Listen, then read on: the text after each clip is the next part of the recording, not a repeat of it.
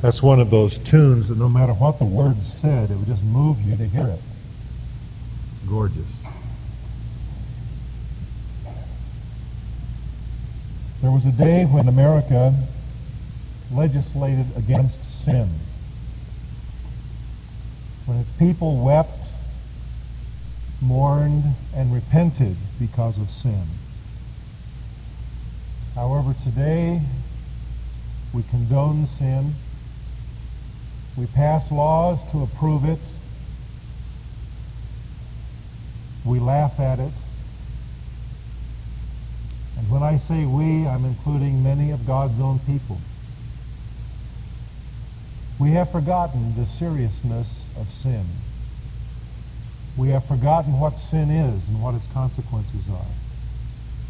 And so today I want us to think about that as we continue the SOS series. Let's think about the seriousness of sin. I would like you to open your Bible with me to the book of James, the first chapter.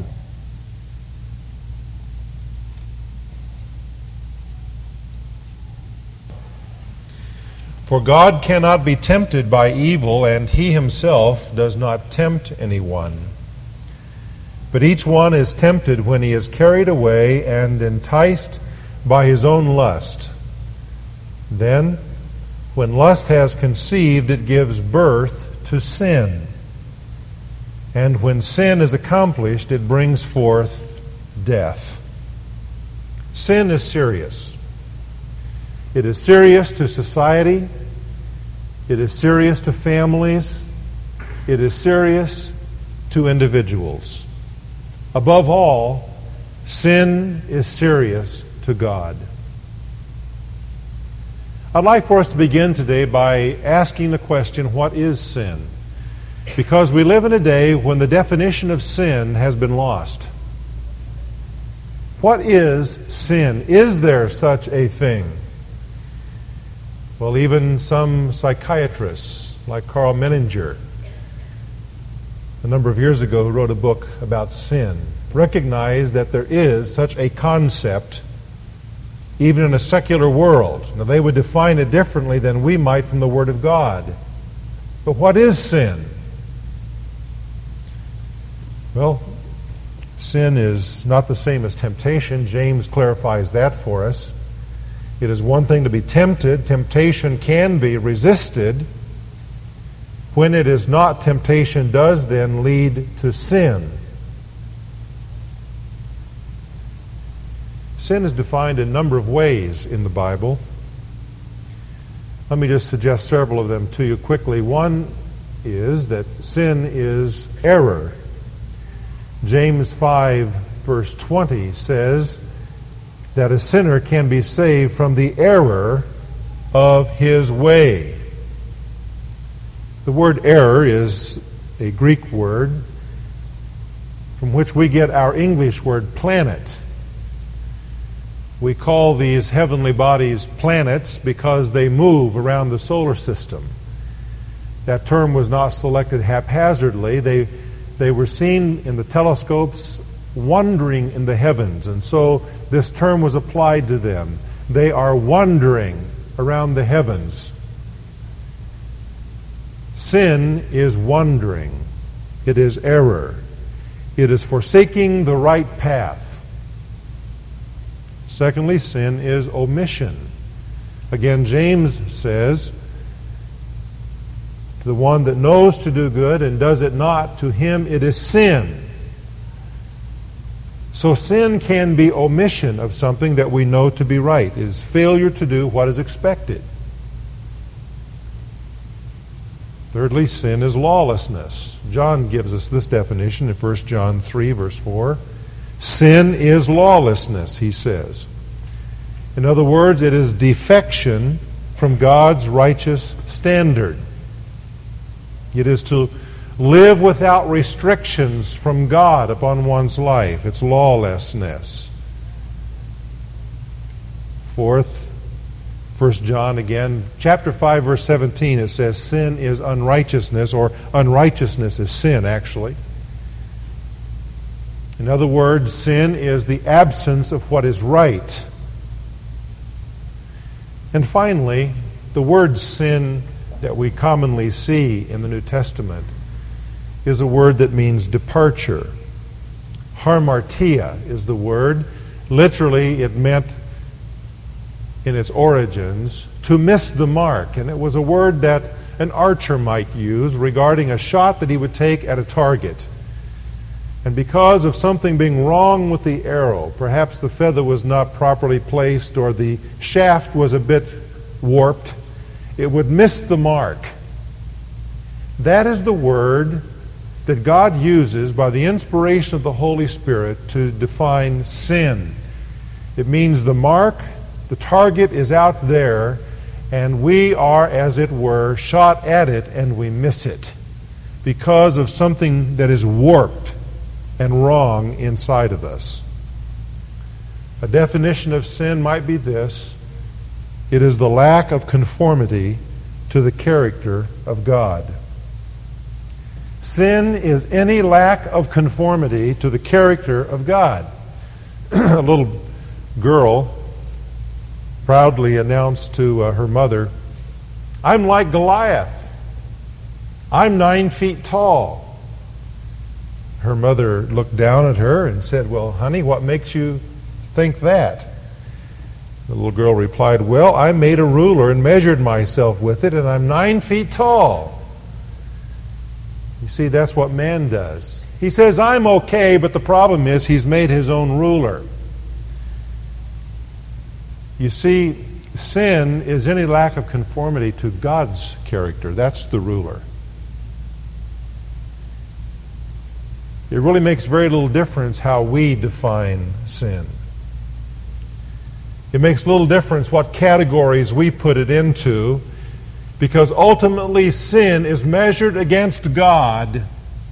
Sin is any lack of conformity to the character of God.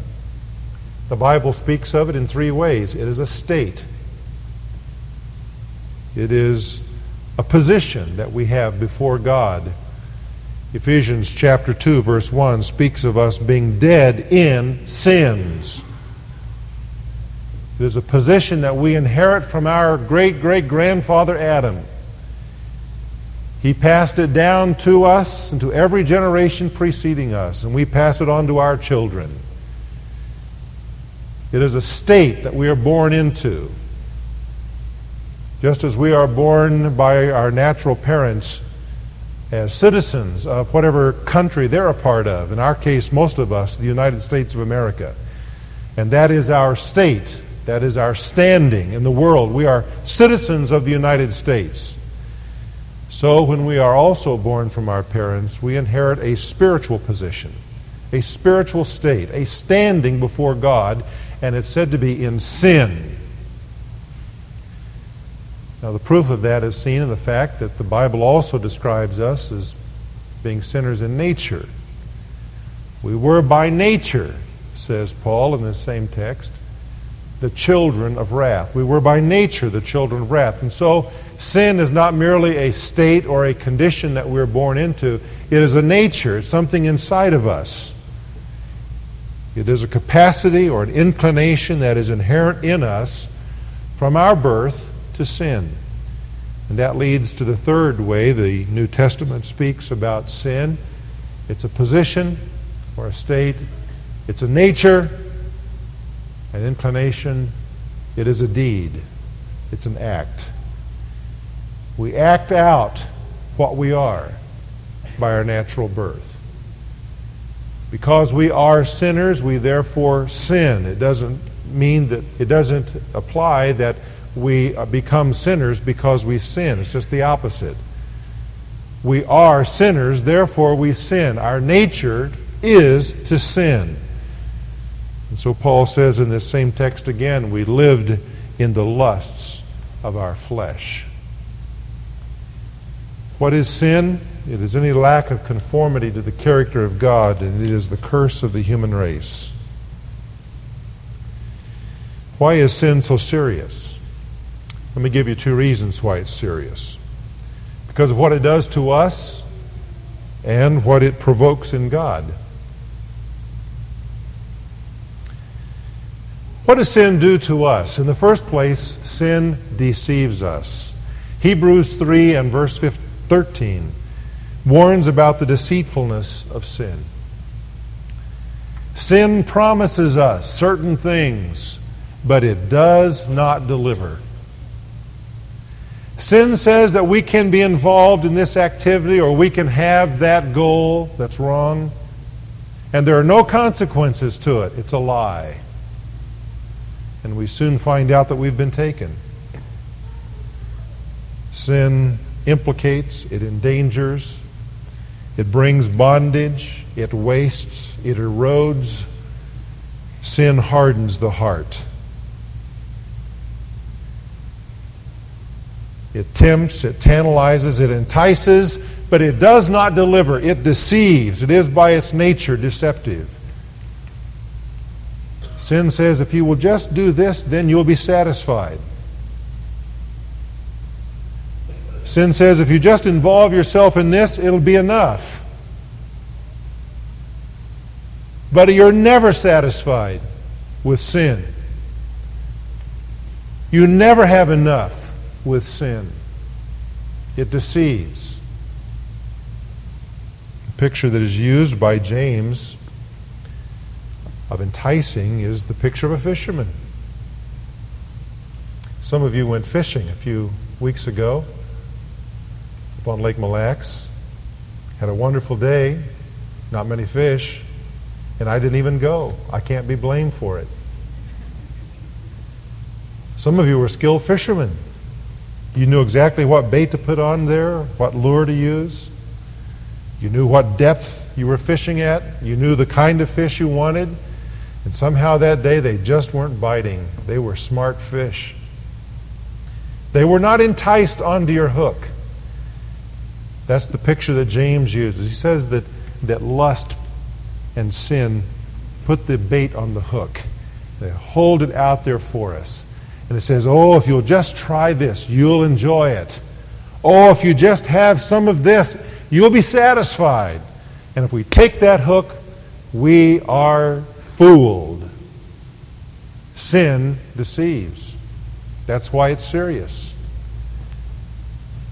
Secondly, sin disgraces.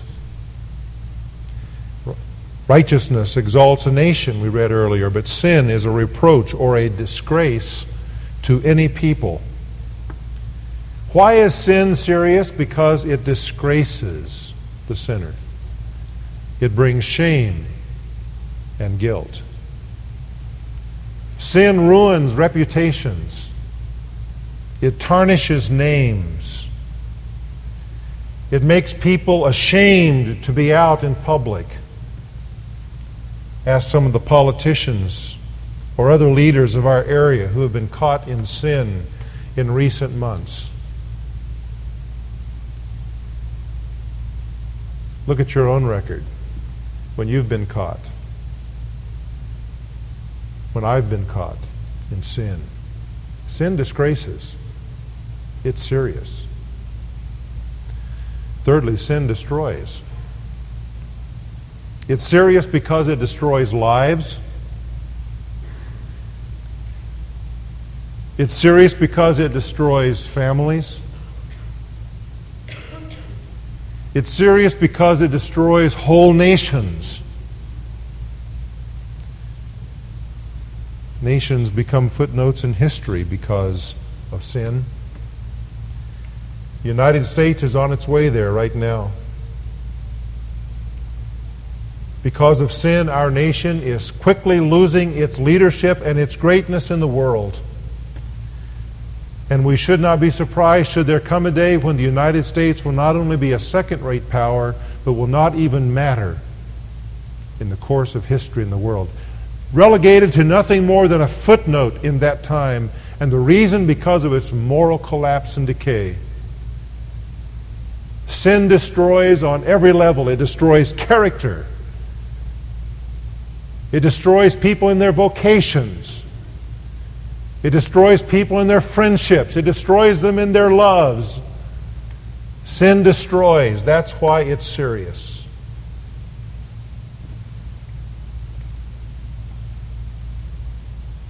And then finally, sin damns.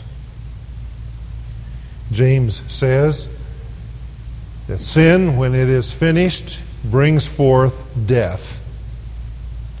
Romans 6:23, the wages of sin is death.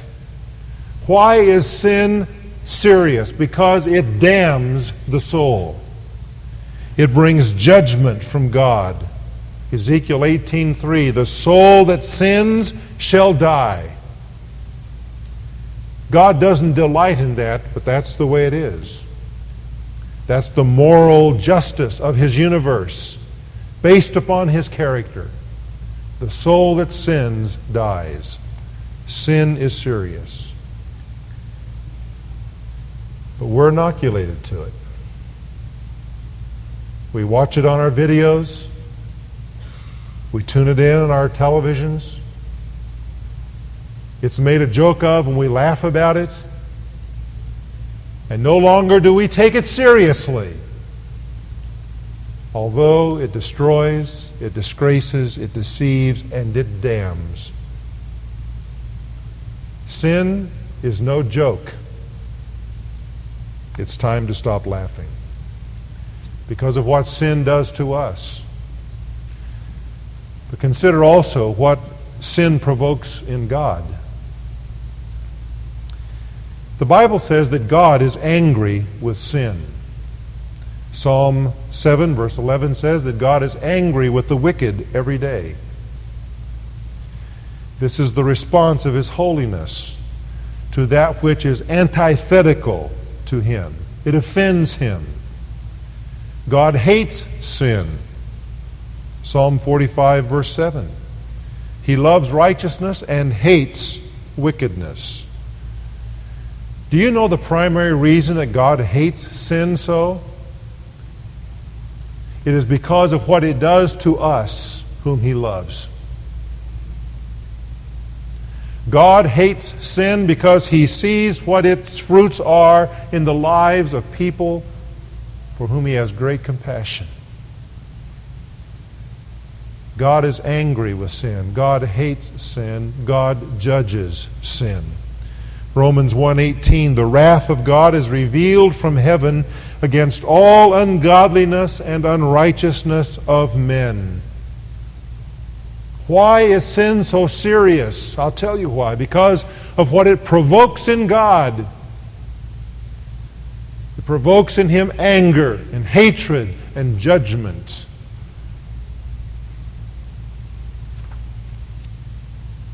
How can sin be escaped? Sin, after all, is a crime requiring justice.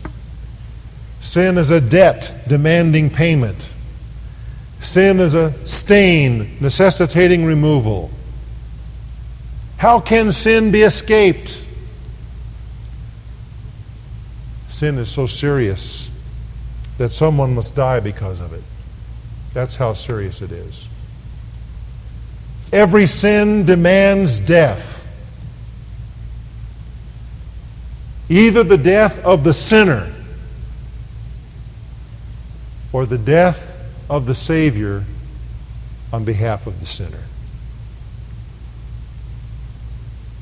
If you want to understand the seriousness of sin, all you have to do is to think back to the cross that was on Calvary on that Good Friday, where the Lord Jesus Christ hung, nailed there, bled, suffered, and died. That tells us the seriousness of sin. Sin demands death.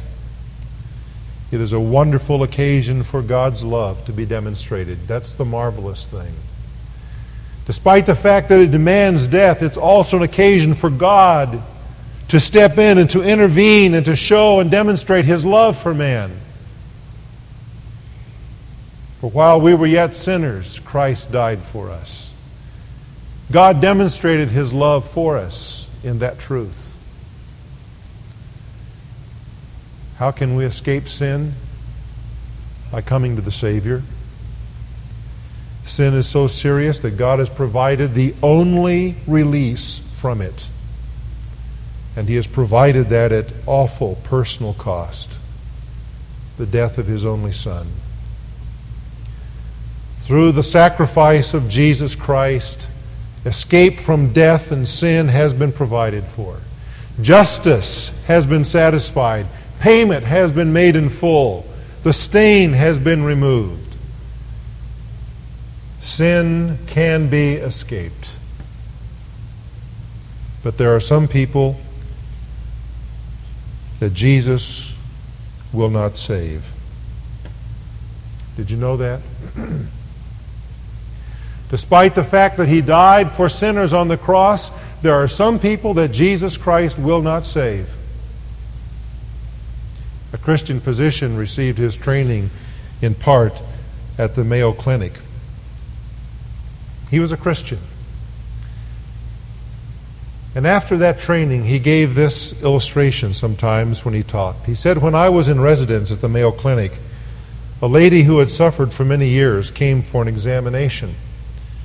We found that she could be helped through surgery and proper medication. Before leaving the clinic, she suggested that her husband have a checkup, although he appeared to be in good physical condition. At first he refused, saying, I'm not sick, I'm perfectly healthy, I don't need a doctor. Does that sound like any men you know, ladies?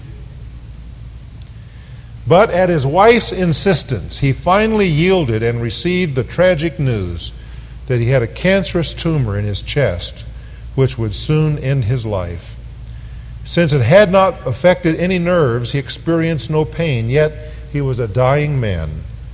Many sinners are likewise deluded into thinking they are spiritually healthy, when actually they are inflicted with the deadly disease of sin that can doom them forever. Who are the people that Jesus will not save? It is those who will not recognize that they need to be saved. It's those who laugh at sin,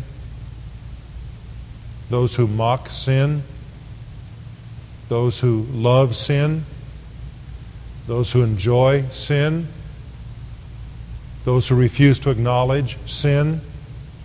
Those are the people that Jesus Christ himself cannot save.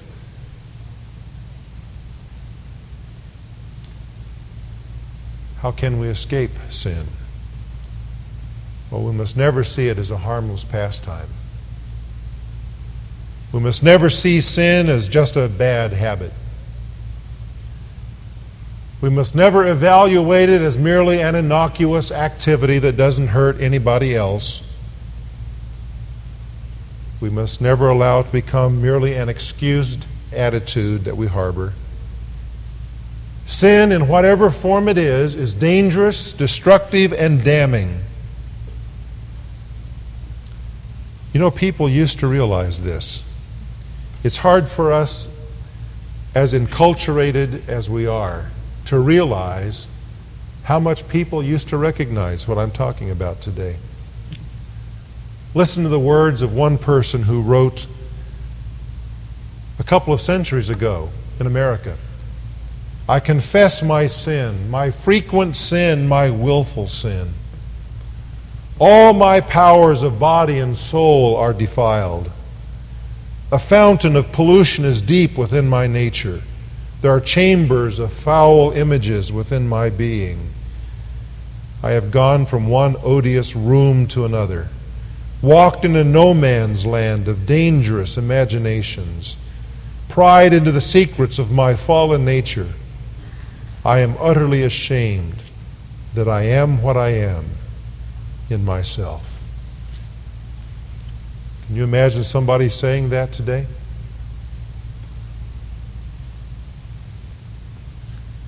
One Christian writer put it this way in a prayer: O Lord of all hypocrites, grant that I may not be an evangelical hypocrite, who sins more safely because grace abounds, who tells his lusts that Christ's blood cleanses them, who reasons that God cannot cast him into hell for he is saved, who loves evangelical preaching, churches, Christians, but lives unholily. Of all the hypocrites, grant that I may not be an evangelical hypocrite.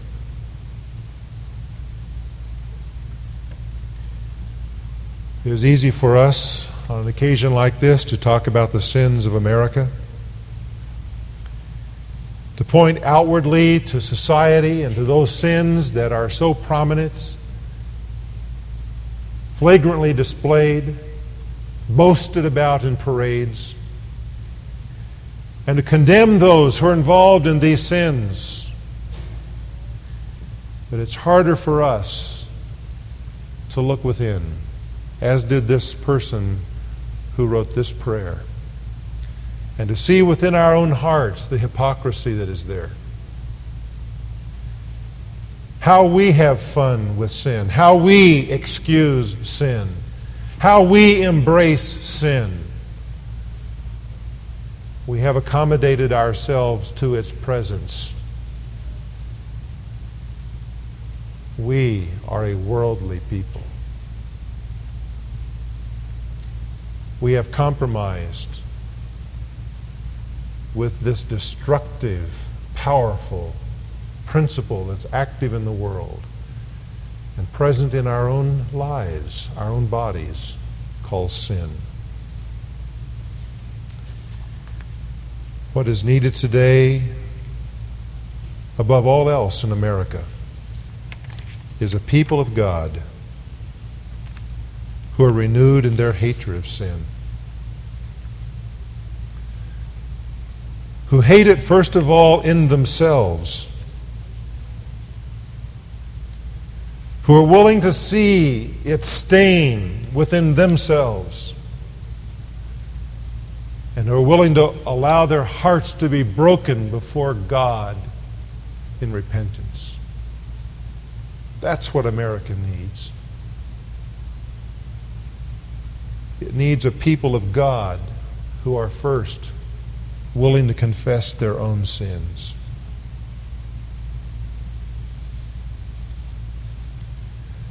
That we do sin, we must acknowledge, if we are honest people. The Scripture tells us that if we say we have no sins, we've deceived ourselves. The truth isn't in us. If we say we have no sin, it is there. What we must do is learn to repent of it. We must turn from it. We must cease harboring it and nurturing it and enjoying it and realizing what it is and what it results in. Turn from it.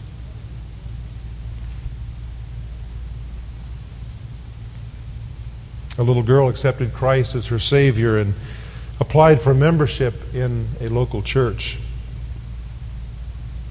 One of the old deacons was interviewing her for membership and said to her, "Were you a sinner before you received the Lord Jesus into your life?"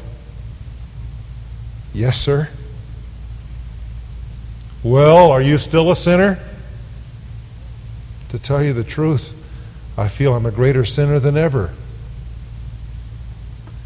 "Well," he said, "then what change have you experienced?" Well, she said, "I don't know quite how to explain it, but I used to be a sinner running after sin, but now that I'm saved, I'm a sinner running from sin."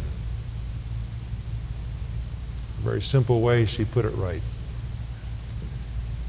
Our problem today is that we're not running as fast as we ought to be from sin.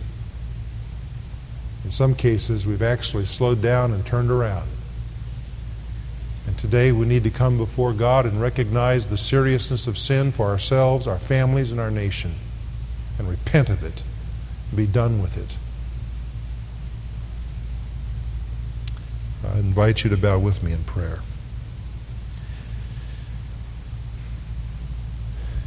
It's time to do business with God. If we would ask God to bless America, we must ask first that He bless us. If we would ask that God bring repentance to this nation, we must begin in our own hearts, acknowledging our sins, understanding its seriousness, turning from it. If you've not come to the Savior before, we invite you to do that today as an act of faith in your own heart, to receive Him so that you might not have to experience the second death, which is the lake of fire, an eternal separation from God, the place where all unforgiven sinners will spend eternity. Someone must die because of your sins, you or the Savior on your behalf. Will you come to Him today and trust Him? Invite Him into your life and your heart, to live there, to reign there. Christian friend, if you have done that, what today would God be calling upon you to do? Have you been tolerating sin? It will surely bring you to ruin. Are you playing with sin? It's not a toy. Are you walking right as close to the line as you can without trying to step over it? You're going to trip and fall on your face. Sin is serious. Child of God, turn from your sin today. Let's come before our Heavenly Father with brokenness in our hearts.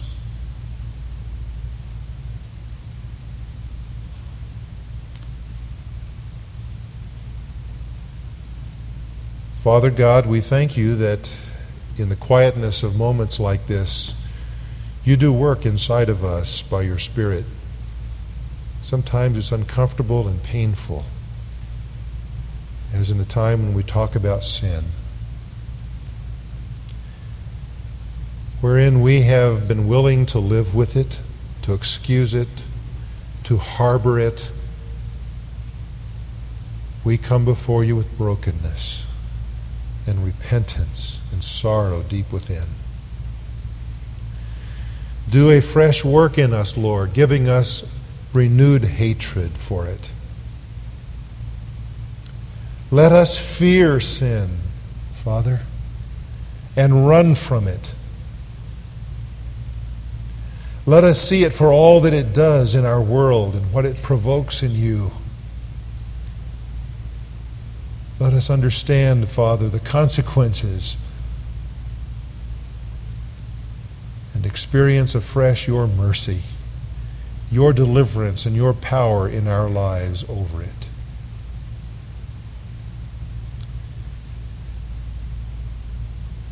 Just as we wait upon God, I wonder if you'd like to respond personally to the Lord. I'm not going to have a come forward kind of invitation this morning, but I would invite you to stand where you are if your own heart is broken today and you're saying to God, do something fresh in my life. Give me a fresh hatred for sin, a love for holiness. I invite you to stand in dedication of yourself to God. Right now, where you're seated, just stand to your feet before we close in prayer.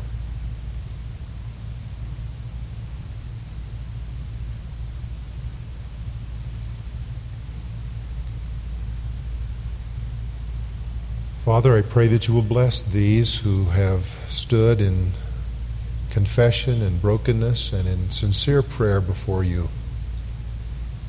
Some of us still haven't gotten it, Lord. Some of us still haven't gotten it. We need to. Work by your Spirit to bring about renewed holiness in your church and in the lives of your people. May we be holy because you are holy. May we fear and hate sin and run from it and live in the light of your truth and holiness and power. For Jesus' sake we pray. I invite all of you to stand with me. I'd like to read a prayer from a Puritan, which will be our benediction this morning. Listen to these words that we offer to God through his pen. Let's pray.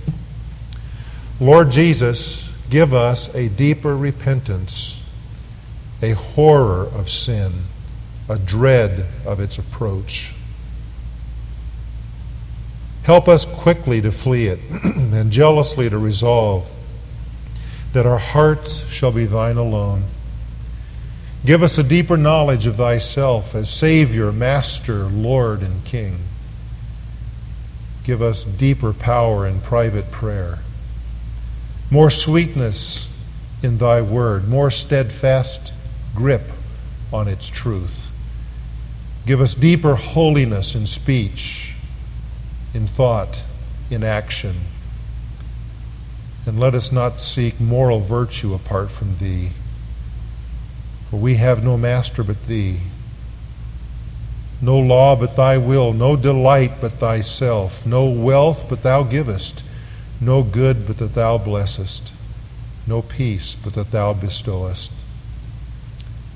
We are nothing but that thou makest us. We have nothing but that we receive from thee. We can be nothing but that thy grace adorns us. Query us deep, Lord, and then fill us to overflowing with living water, pure and free. Amen.